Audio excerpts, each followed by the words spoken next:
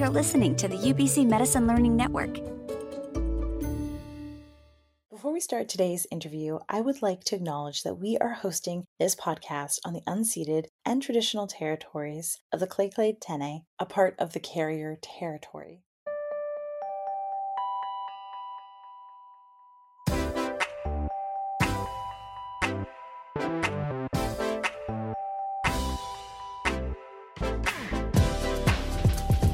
Welcome. You are listening to Metamorphosis, a podcast where we interview physicians from across BC and Canada with the aim of helping medical students navigate their medical careers. My name is Crystal, and I am a medical student at UBC's Northern Medical Program.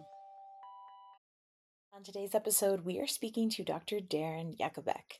He is a GP anesthetist working in beautiful Smithers, BC, in emergency medicine, surgical care, and complex pain management. I'm really excited to welcome Dr. Jakubec onto the podcast to hear about his 20 plus years of experience in rural remote medicine and the exciting work he's doing right now with Dreams. So thank you for joining me today, Dr. Jakubec. First question I'm going to ask you right off the hop is, can you share a bit of your background and why you chose to pursue medicine? Yeah, that's a big question. It was more that there didn't seem much future with my biology degree at Simon Fraser when I envisioned it, and medicine seemed more interesting. But there wasn't much more to it than that. It seemed like interesting and a challenge. I don't come from a medical family or not a lot of medical background.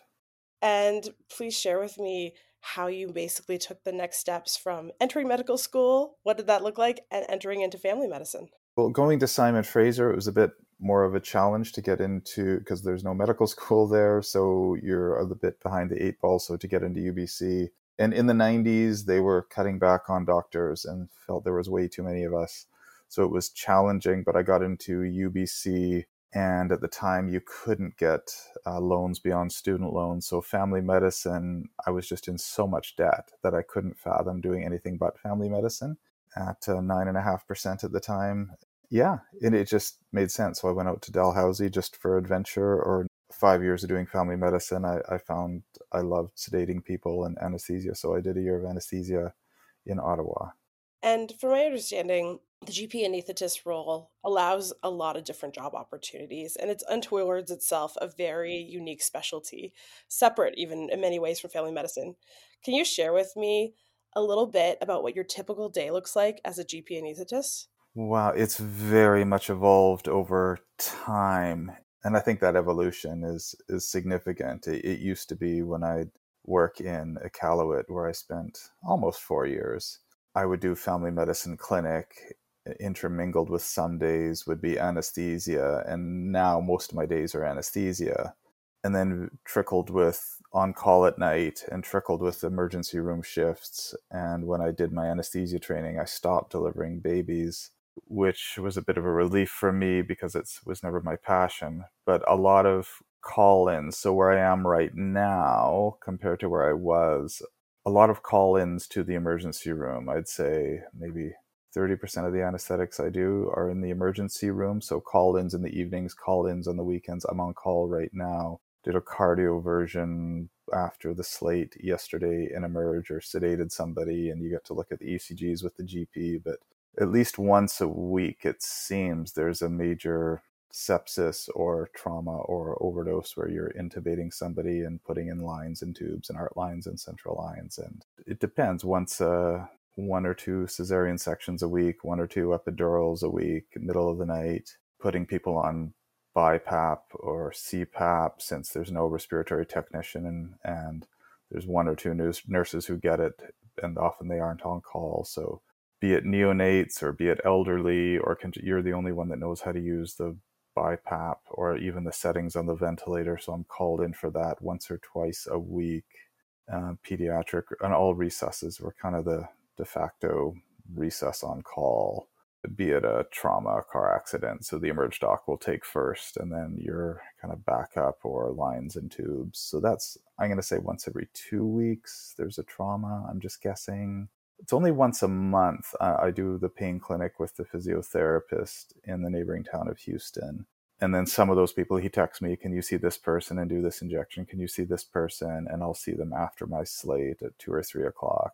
And and then sprinkled in consults for the upcoming regions. And there's such a shortage of resources. I will do anesthesia consults for, at the end of my day, I did 2 yesterday. Somebody who needs knee surgery but lives in Smithers. I did an anesthesia consult that'll go to the electronic records. In the past week, I think I've done 4 lumbar punctures. I've drained 4 chests in the past 2 weeks, and that goes in ebbs and flows. And I was asked to tap one belly just because the GPs are so busy. There's no routine surgeon. It's not my specialty, but you kind of tend to be known as the guy that puts needles in things. And people are overwhelmed, and the systems are overwhelmed, and the pain clinics are overwhelmed. So I'm doing more and more procedure-based things at the end of my day. So it's often a 7 a.m. to 6 p.m. with 1 or 2 call-ins at night. So it's a bit of a convoluted answer there. No, really, in this episode, we want to talk about why rural and remote is so unique. And I think you've embodied that so well. It's such a mixed bag. Just taking a step back, you mentioned that you pursued GP anesthetist because you enjoyed sedating people. I'm a previous ICU nurse. I also enjoy sedating people. Was there a specific spark or impetus, or was the procedures that are a huge part of being a GP anesthetist also draw you in? Oh, for sure. I liked internal medicine and I liked anesthesia. And to say sedating people isn't entirely correct. I'd say I reached a point where you realize so often you can't truly help people and people are sabotaging themselves. So what really makes a difference? This is my bias, either psychological, in brackets spiritual, like social well-being changes. And if somebody can change their way of being, and oftentimes you can't help that, but you can see big changes there. Or if somebody needs surgery and you need a surgeon and an anesthetist, and I wasn't particularly sold on surgery, medicine was more satisfying because I felt like I was actually solving a problem, if that makes any sense. Anybody who's been in the system a while realizes, what am I doing at the end of a clinic day, at the end of an emerge shift? It's like, did I actually make a difference? And it's nice to feel that you did, and you can't always, but I feel like I can be part of something that makes a difference. I think that's lovely, and that's very true. Getting a little bit of the rural remote component of your story, from my understanding, you grew up in Vancouver, correct? Born in Burnaby, raised in Port Moody, yes. You're working in one of the most remote communities in Canada right now, and you've worked in many along the way. Tell me about what drew you to work in those very extreme environments. It's funny how everything's relative. I don't consider this particularly remote, but I have worked in a lot of far more remote communities. And yes, we are both rural and remote here in Smithers, where I'm talking to you. I think my first locum was in Iqaluit in Nunavut. And then going once a week, you do site visits I was the Iqaluit doctor for 2 years and Arctic Bay for 6 months and Pangnirtung.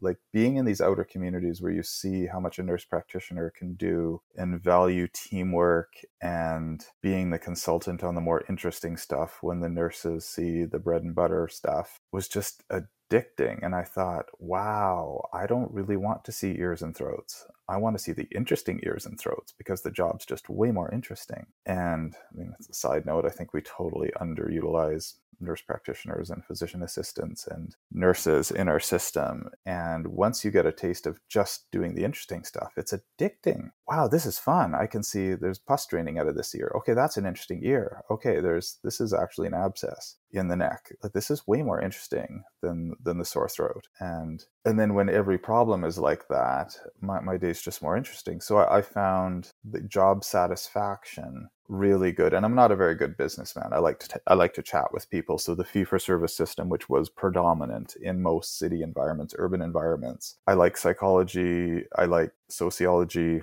I like getting to the root of the problem, more internal medicine style.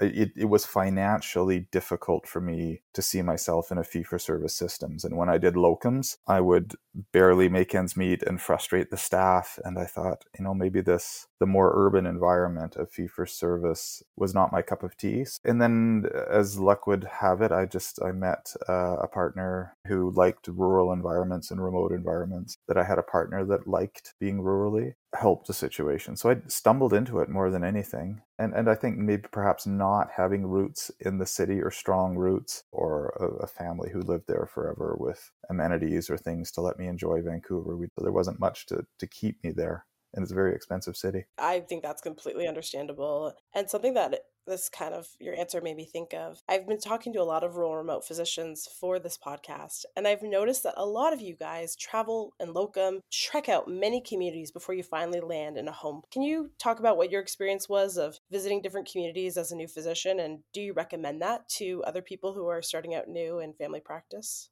Uh, I absolutely do, but of course I'm biased. So it's a blessing and a curse to not have strong family supports where you come from.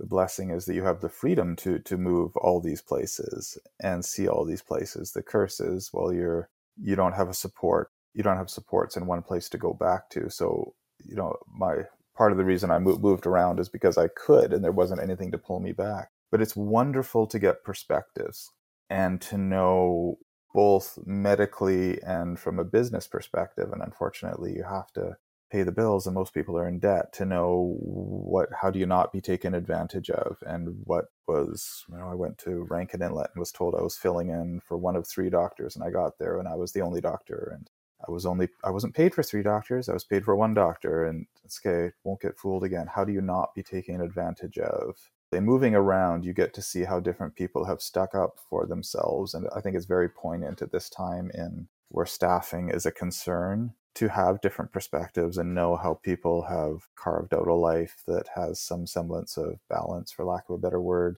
medically, socially, financially, call schedules, and moving around did help me get that perspective. But if maybe, it is very unique to me, and I'm willing to own that. You have children having parental support, oh my goodness, or supportive grandparents, or you can't put a price on that. We didn't have that. So we had to kind of engage in this community, and I went through a few nannies because realized that's what I need since we didn't have family supports. But if you have those family supports and you want children, a really good argument would be made to just, my goodness, take advantage of that, because that will help your life. So the answer is complicated. Definitely is, but I think it's really cool that you tried a lot of different communities before. Do you think because you tried so many different communities that it kept you in this one place for a long period of time? Oh, absolutely. Ultimately, on many levels, we're government employees. It's easy to resent a system that gives you autonomy but restricts that autonomy at the same time. And how do you manage that for your own good? And I personally needed the other perspectives to help set up boundaries and to help carve out a practice that was good for me and what my passions are. And seeing other models that didn't fit what I wanted to do was part of that process. And I suspect it can be for many. Like, I wasn't around for the rotating internship thing, but we miss that. You go out as an intern after 1 year of training, but you have support. That system where you used to go out as an intern, do family medicine in the field, and you learned so much, and then go back and find out you like urology. And we've lost so much in that system where, what does any of us really know what we want to do? Since they took away the rotating internship system, and now they're talking about a third year in family medicine, which to me is terrifying and horrifying from a sorting out your life perspective. What if you really want to be a general surgeon? What if you find out after 5 years and now you've put 3 years in family medicine? And no judgment. It's moving around is one of those ways that you can find out what your passion really is. And maybe it's addictions, and maybe it's surgery, or maybe it's goodness knows whatever many aspects of family medicine, which is the fun part of family medicine. No, I think you brought up a lot of really great points. Something that I've wanted to ask you since we started to sit down for this interview, because I think the GP anesthetist role is fascinating. And I worked, like I mentioned, as a nurse before coming to medical school, and I was always shocked by how much call and how much hard work the GP anesthetist put in. Because as you mentioned in your day-to-day activities, they're the heart of every acute patient that walks into a rural and remote. Can you tell me a little bit more about what call looks like for you? What's the average amount of time you do call? How busy is it? So in short, I'm 1 in 3.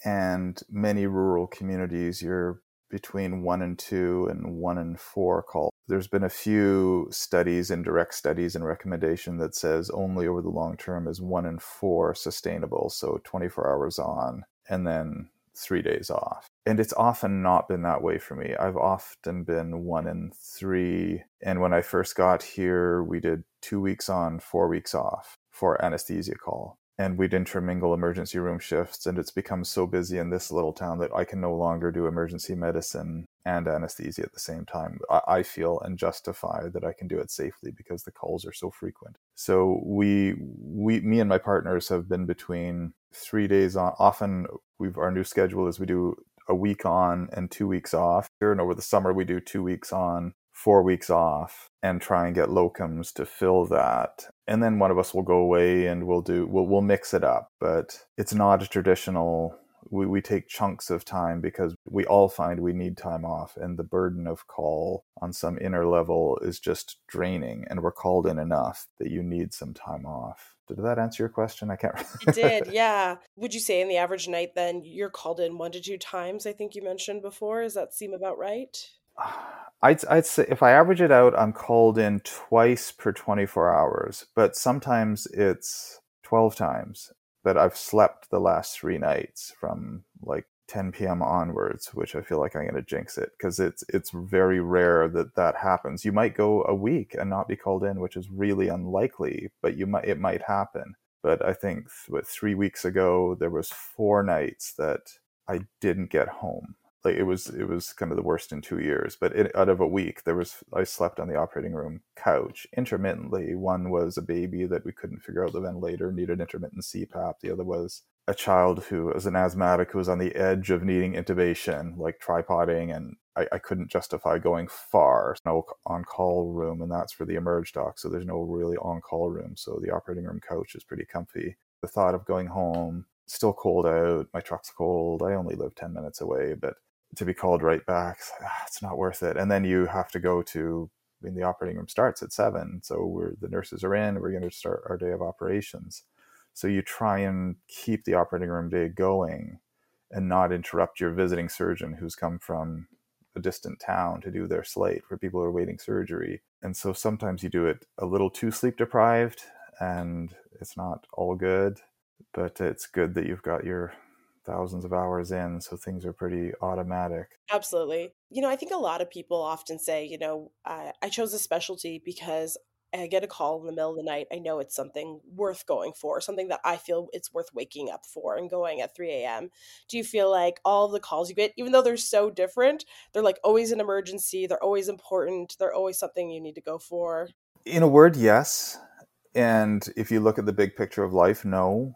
And I've got this mantra of I will get up for somebody who's drunk and belligerent at 3 a.m. and give them an anesthetic to put their shoulder back in. I'd better make bloody sure when my 16-year-old son wants to talk to me at 11 p.m., I give him that same amount of time and energy to my family that I do to my community, and make sure family doesn't take a second or back seat to my community duties. Like sometimes I feel like I've made a difference just because my colleague needed support, and you can put it in a shoulder without anesthetic, and you often do, and you don't always need anesthesia, but we work as a one doc emerge. So a lot of times just the camaraderie of working with that emerge doc and them not being alone is as much the reward as what I actually did with the patient. We're so under-resourced, comparatively speaking, in the North that any bit of help in any difficult situation is helpful. So sometimes the help is social and collegial as opposed to medically, but there's just no nurses, there's no RTs, there's no pediatrician, there's no internal medicine, there's no social worker, there's no one else to call.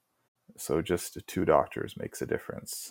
I love that. That's really nice. And then you're 21 years into being a GP anesthetist. How hard is the call as you progress through your career? Has it changed and how difficult it is? Is it easier? A couple answers to that. It's certainly easier. I can sleep anywhere, anytime. I don't have anxiety about being on call, which has changed from my early career. But there's this cumulative PTSD, to pick an awkward word, of cumulative traumas that I tell everybody because I think I'm not ashamed, I'm proud of it, that I see my therapist every 2 weeks, whether I like to or not. But I've realized I carry this luggage of some of the horrific things I've seen. And there's nothing, dying children is one of them. You don't just get over that. Like it's all traumas, you need to process them. So I think there's the cumulative, if you're an ambulance, if you work on the ambulance, if you work with the RCMP, if you work in the emergency room. I was told when I first in medical school that emergency room physicians have a maximum 15-year career. And it may or may not be true, but it stuck with me as true at the time. And there's some degree of truth to that like, can't I just upstream? Can I do wellness work? Because not only the trauma, but the feeling that I want to make people well. I'm really tired of people sabotaging themselves and me trying to put them back together and throw them back out there to sabotage themselves again. That sounds very cynical, but it tends to be the way you start to view the world after only dealing with traumas, which is part of the reason I like obstetrics. I love doing obstetric epidurals. It's like, oh, okay, maybe something good will happen. A thankful mom, a baby might come out of this, and it just feels satisfying. So it's different, but I definitely feel the burden of there needs to be a day where I'm not on call.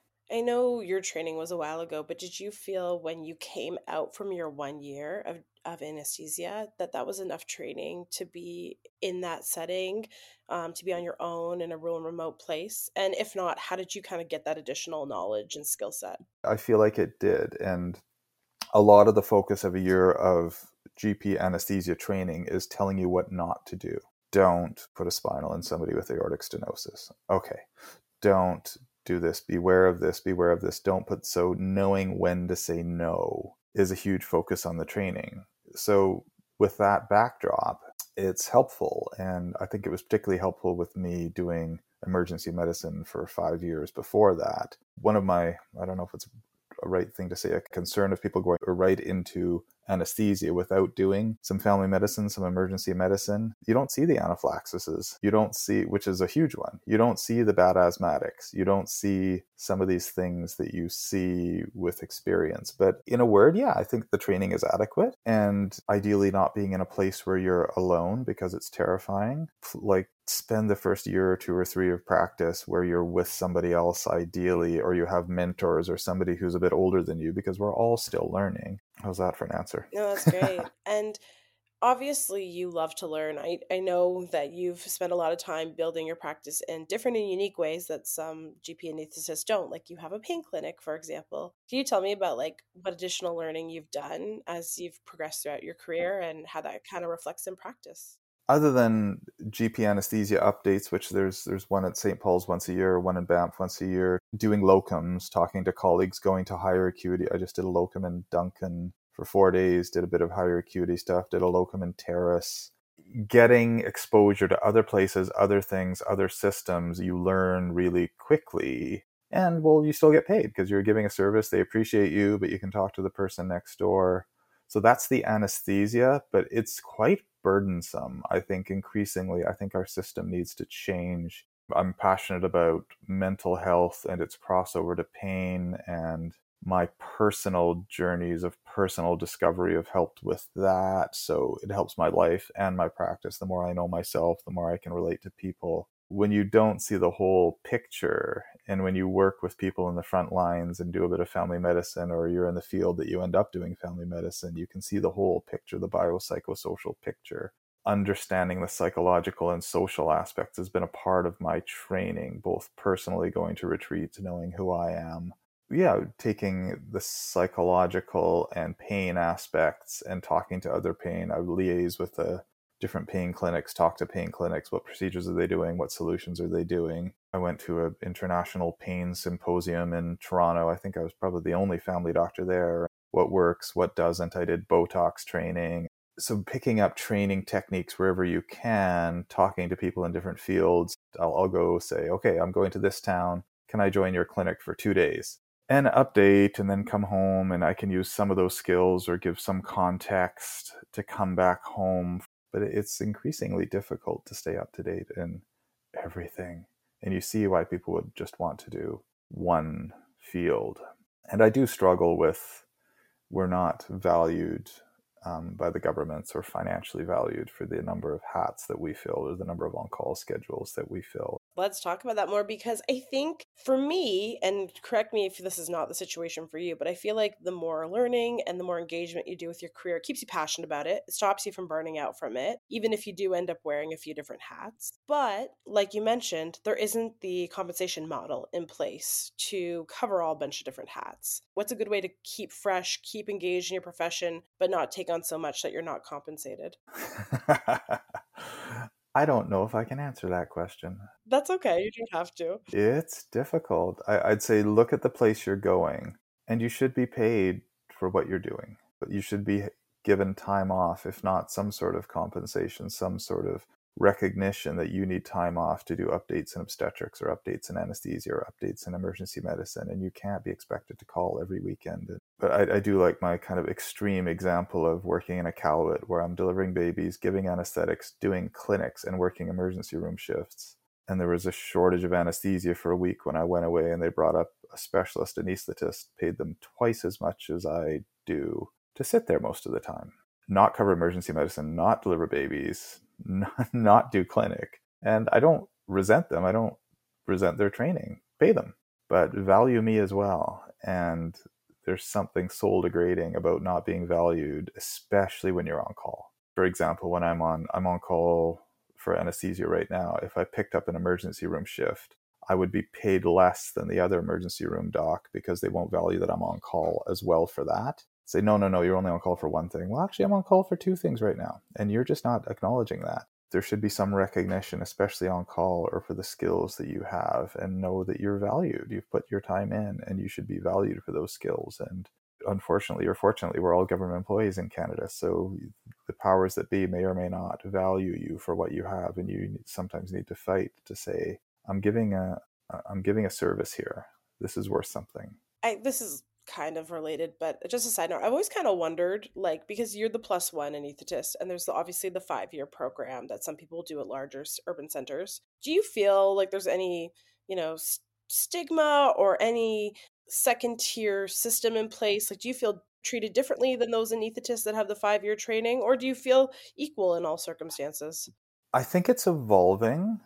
It's very much evolving in the anesthesia world. I remember one of my colleagues when I graduated in 96 was one of the first emerge docs to be a family medicine and emerge to be taken on. He was taken on in Victoria, and he was a really smart guy, but that family doctors didn't used to work in big city emerges. And he was one of the first to do it. And it's, if you're seen as a family doc with an EM, you're seen as pretty darn valuable now. So it's evolved that way in anesthesia. So it's not that there's a resentment or a negativity. I think the reverse. We're increasingly seen for the value that we are and can give. And with due respect to the anesthesia colleagues in BC, they've largely paid us on par with them. There's a few things. A consult fee is different. They've recognized that we have value and we're giving a service. Yeah, it's evolving for the better, I'd say. Good. Would you say there's any difference in the job descriptions, though? Like, if you were to pick up today and move to Vancouver, would your scope be limited at all compared to Smithers, or would it be about the same? No, I couldn't work in Vancouver. Not completely evolved.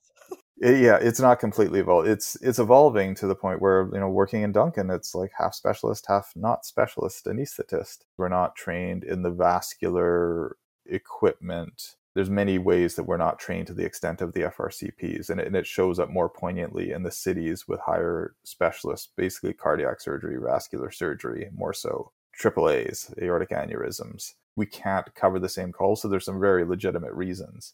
I'm not used to working in the neurosurgery room. I'm not used to it. So there's some very real on-call reasons, but there's no reason, say there's a shortage of GPs doing obstetric epidurals in Surrey that I couldn't. I mean, I've put in thousands of obstetric epidurals. I could help cover in Surrey, in which there's been little openings here. And like, there's a lot of openings where, you know what, you don't need to me to do vascular surgery call necessarily in Vancouver, but there's a number of places where I could be employed in Vancouver, but yet that opportunity doesn't exist. It's slowly growing, and people are realizing, just like nurse anesthetists or nurse practitioners, the GPs with extra skills in anesthesia are valuable and can fit a lot of niche places. Coming back to the education piece, I mentioned that for me is a huge part of not burning out of healthcare positions that I've held in the past. What for you is the number one thing that prevents you from burning out and not loving your job anymore? Because clearly you've had a very successful long career. Time off and following my passion. You literally need to stop. You literally need the time off to develop your own passions, whether it's passions within medicine or passions outside of medicine. And if you have a family, to spend time with that family, or you will resent yourself. Or I love music. If I'm not in my music lessons, I love working with dreams as a part-time practice. It's a unusual passion, but I love that. But if I don't spend time doing that, I will resent my job. Not committing to a full-time job, full bore all the time, because there's always more work. So I tell most people, commit part-time, and you can pick up that extra work, but don't take on the burden of everything. That's what's kept me going and continues to keep me going. Tell me about the Dreamwork, because I think that's extremely interesting and important work. I love that you said that. I could talk for hours on this, but if I give you a framework that everyone's living an outer journey and everyone's living an inner journey, what helps you open up to your passions and emotions? And for some people it's organized religion, for some people it's yoga, for some people it's meditation, for some people whatever your modality can be to open you up to your passions and inner journeys. I find dreams a particularly powerful way of opening up to your intuitions and knowing what you should be doing in any given moment. And I've summarized a quote to say, the world is filled with people telling you what to do, but there's something particularly powerful about you telling yourself what to do. Dreams always have a message, and it's often in your blind spot. And I've found working with them as a modality, they call me out constantly when I'm not living to my fullest potential. So I do it for myself. I have a Dreamwork practitioner that's in the state of Maine. I actually had a session this morning. Every 2 to 3 weeks, I do a session, send in my dreams. So it's become this way that I stay grounded in myself and my passions. And I use it in the emergency room. I use it in my pain clinic. I use it with my patients as well as doing it personally. And it feels very spiritual as well. And just to make sure I understand it correctly, you have your dreams, you record them some way, and then you bring them to a practitioner where you co-analyze them for ideas, underlying themes, messages. Yes, exactly. So I sent them literally through my Gmail account. And write them in my notes of my phone when I get up in the middle of the night, and get 3 or 4 dreams together, little piles, and send them to my therapist through Gmail, and the therapist mirrors them back to me. And sometimes just the act of hearing them read back to me, I get the epiphany. I'll give it an example. I'm running a pattern. It's like a football game, and I choose a completely different pattern, but it comes with chest tightness. And that's the end of the dream. We're short on emerged. And I feel like I could cover those emergency room shifts, but in a way we need to revamp our whole system here. And it's very poignant for me right now because May long weekend, we've got no one to cover. And all the doctors saying, I just can't do anymore. To let a system die, I let down my colleagues. But all changes come with discomfort. So that's kind of today's epiphany. Can I be with that discomfort? And you never know where it's going. I see it's like the Rolling Stones song. You don't get what you want, you get what you need in the dream. And it's often a difficult feeling, or so maybe it's an uplifting feeling. Maybe you're walking around depressed and you need to be uplifted, but there's often an emotional message, and I can intuitively know what to do in my life through that emotional message. No, I love that. And you mentioned you have a little bit of rapport with the DreamWorks with patients. How do you incorporate that into your practice? Does it come up organically? Do you have a set place and time that you do that with patients? It's through the pain clinic and through the emergency room, and randomly, I've got a bit of a reputation for a guy that works with dreams here. So people will randomly bring it up, and I'll say, is it okay if I ask a dream? So just with permission, I'd like to say I don't interpret, but I've learned to help facilitate. I really want you to get the epiphany. But people will just ask in the hallway. People will ask in Safeway, or sometimes when I just hit a dead end. I had somebody, just as an example, 3 a.m., busy emergency room, flank pain, young woman. She was at a neighboring hospital and had gotten some narcotics. And it's like, oh my goodness, this could be an ectopic. This could be pyelo. This could be, do we CT scan? But they'd had a CT scan last week. And I just and then I hear another ambulance rolling in, and I just almost like a non sequitur says, I'm a guy that works with dreams. Sometimes it shows where the underlying pain is. Can I work? And it's amazing how many times people just say yes. It astounds me. And she says yes. And she asks her boyfriend to step out. She closes the door. And she tells me a dream of separation from a father. I says, oh, what's your relationship with your father? And she opens up to this just horrific abuse story, unrelated. It opened up a door that I had no idea it was going to open. And she actually said, should I see a therapist? I'm like, oh my God, this is like too good to be true, because I didn't know what to do with this person at 3 a.m. I don't want to give more narcotics. I'm pretty sure there's nothing wrong. And of course, we'll do the urinalysis and the CBC. She actually said the words, do you think this could be contributing to my pain? And I was like, yes, God, thank you. Because I didn't know what to do as the emerge doc. Like, she came to the epiphany herself after telling me this horrific story. Like, oftentimes I'll have no idea. And I had another one, somebody was looking for detox. Busy emergency room, more ambulances. This person was left over from the night before. Do you have any dreams? Like, I know, like, I'm looking at my watch. What can I possibly say to this person? And he gave me this fork in the road dream. And there was this like happy place and this sad place. And he broke into tears just telling me the dream. And I thought, wow. And it's in the person's blind spot. And they're kind of stuck in their world. And I don't know what to do with them. And it's just this Hail Mary sort of throw it out there. If I was to pick one word, it would be hope. This guy saw that there was 2 roads. And I can tell him there's 2 roads. He knows there's 2 roads. He's heard it a million times. And he kind of looks at me like I'm some sort of a guru. But, well, dude, it's your dream. Like, I'm not telling you this. And it gave this opening. And honestly, I forgot about this guy. Like, I went on to other things, and it got back and he was gone. And sure, I heard later that he spent some time off of alcohol for a while. And it sounds brutal, but he got out of my emergency room, and I think in a functional sort of way after having an epiphany. And they feel something different in the moment. They feel hope. They feel they've come up with a different solution for their problem, because the world is also ready to tell you what to do with your problems. I think you've converted me to Dreamwork. It actually sounds extremely powerful, and I totally understand what you mean. Like, our system has a lot of holes and gaps in it in healthcare, and I feel like any tool you can draw on to help increase what you can offer to people is huge. Would you say it's almost like a tool in your assessment tool belt? Oh, absolutely. It's the biopsychosocial model, but we often don't live it. Pharmaceuticals are heavily bio. And I'll say, so, stress affects all parts of your body. What's the nutritional stressors in your life? Are you eating blueberries or are you eating corn chips? What are you eating? So that will affect your pain. What's your emotional pain? Everything good from the past? Parents that hugged you, loving childhood, all good? And I often won't let them answer. I'll just throw that out there. And what about financial? Is your financial stressor? Every stressor is worse. A physical stressor. Are you getting exercise? Are you sitting on the couch? Are you doing your stretches? I work with a physio. The physio is giving you stretches. 20% of the people will call themselves out. I'm not doing my stretches. Okay, well, how about we don't do anything else? I don't give you any needles. I don't do your stretches, and we'll see you next time. But going through the biological, the physical, nutritional, social, financial, emotional, and dreams are one tool, as you mentioned, in that toolkit, and just unapologetically to put it out there. But in the field, especially working rurally and with a family doctor background, it's so easy to see how much is social, because people feel this hopelessness especially with chronic pain. Their world becomes narrow. Well, okay, sure, I'll try blueberries. Sure, I'll try a therapist. Sure, I'll actually do my physio. Like, they just want to know there's other options. No, I appreciate that answer fully. We learned last semester that about 70% of Canadians have had some trauma in their life. So I even think like that as a part of trauma-focused care would be a huge thing to incorporate for a lot of people. So thank you. You kind of touched on it briefly, and I think this is a great time to lean into it. Tell me about how the pain clinic started. Started with me doing, like, part of anesthesia training is pain. It's acute and chronic pain.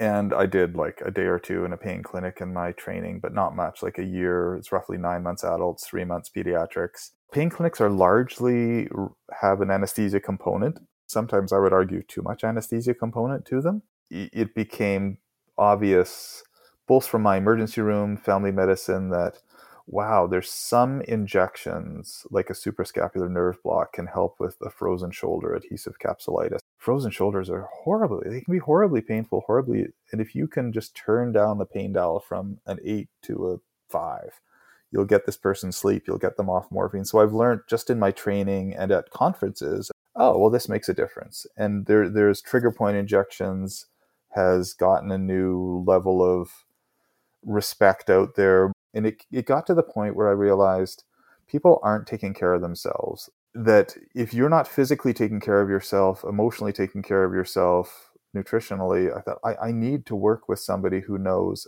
Physios are amazing. I realized I want everyone to see a physio. I want everyone to be taking care of the physical. I got to the point organizationally where I realized if I link with a physiotherapist, they see 100% of my patients, 100%. They have to address the physical. And then we have a framework, so we're not just talking about medications.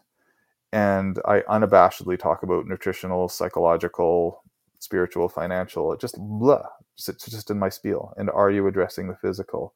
And how much, it's kind of a cliche, especially in British Columbia right now, team-based care, and it's true. It's amazing how me and the physio, I don't want to say gang up on people. It's something about having two professionals stand in front of you and nod their heads and agree on the problem that the person feels, okay, I've been called out here. So it's inspiring. It's fun. It's fun. Medicine became fun. Me and my physio friend, we have a riot in our pain clinic, and we see some really positive results. And we're not talking about pharmaceuticals. We're not talking about what can't be done. We're talking about what can be done and how do we empower people. And it's uplifted my practice. But one of the boundary setting things I've had to do is say 100% of the people need to see a physio. Oh, I also have a psychedelic assisted therapy with ketamine practice. And I've said 100% of people need to see the psychiatrist. So that way you have to address that there's a psychological, psychiatric component. This can't be just for pain. I think you're very humble about it. The fact is, I think this pain clinic is really revolutionary. There's next to no places in Northern Health where people can access chronic pain care next to your clinic. So I think it's fantastic. Just out of curiosity, do you think that if someone came out of a GP+1 anesthetist program today and they were focused on doing a pain clinic similar to yours, could that be a full-time gig for someone? Is there enough need? Or does it always have to be matched with the acute care hospital component? God knows, but I would argue there's not enough need. There's more need for counselors and psychologists, and you would run pretty thin, pretty quick. But on the other hand, run properly and run with a physiotherapist, I absolutely think it could be done. I think professionally in a rural area, it's far more rewarding to have a mixed practice. So doing this as well as more acute anesthesia, and you learn from both places. And I tell people who I give the needles to, giving anesthetics tells me where not to put the needle. So yes, I might cause a pneumothorax, but I also am pretty good at re-expanding lungs. People amazingly laugh at that too, but it's true. But you can go away and do those things. You can do locums and do those things as well and come back to your pain practice. So we could definitely expand our practice. We could make this much bigger for sure. Yeah, no, I just wondered out of curiosity because obviously a lot of people who'll be listening to this are up and coming in the profession, and I think pain and the treatment of chronic pain is a huge hot topic issue, as you alluded to earlier with the opioid crisis going on. Can you tell me a little bit about who are the patients in rural remote areas? And I know your area is unique. They're the same as everywhere else. They're you and me. I've worked with nurses and doctors and people working in the lumber yards. There's a lot of people whose upbringing has been less privileged in this part of the world. So what makes it unique?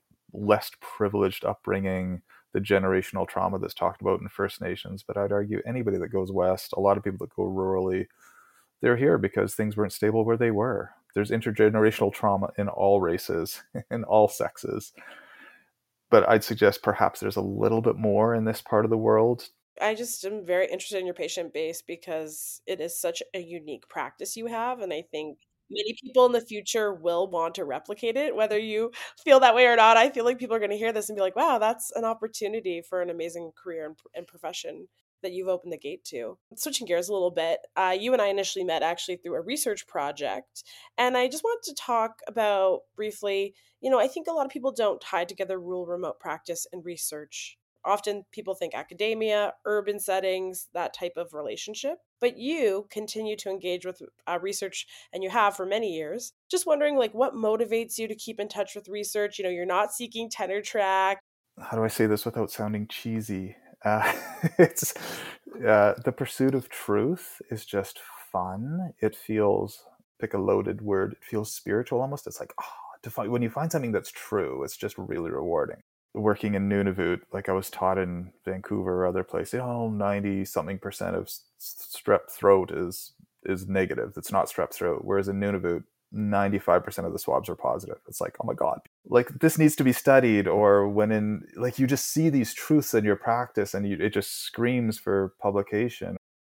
But the ketamine assisted therapy, like the cycle, like I didn't ask anybody. I just started doing it, and then brought in the psychiatrist, and we're having some amazing results. But we've got no funding, and our funding, the little bit of funding we did have for the nurse, is probably going to be pulled by the end of the month. But I'm doing a QI project on it, so I've got some data. Yeah, why wouldn't you study these things? This is how science works, right? This is the best part of science. We need to prove things. I can make all sorts of claims about dreams or this and that, and you should appropriately say, well, where's the science? It's part of my epiphanies through dreams too, has motivated me. I've found so much truth. And well, how do you explain this to somebody? And somebody absolutely should say, where's the science, Jakubec? Prove it. Because the world's filled with people just claiming stuff. So we need to do studies. We need to do research. Well, I think that brings me to the end of this interview. I don't have any other questions for you, and I appreciate your time so much. I know it's so precious right now for you because you've been working so much. Thank you. I know people are going to immensely benefit from this interview. You're the very first GP anesthetist to come on the Metamorphosis podcast. Enjoy the rest of your day. Thanks so much. It's been fun. You too. Thank you, everyone, for listening. If you'd like to hear more from the Metamorphosis podcast, please be sure to check us out on Spotify, Apple Podcasts, and wherever else podcasts are available. Take it easy, and we hope to see you next time.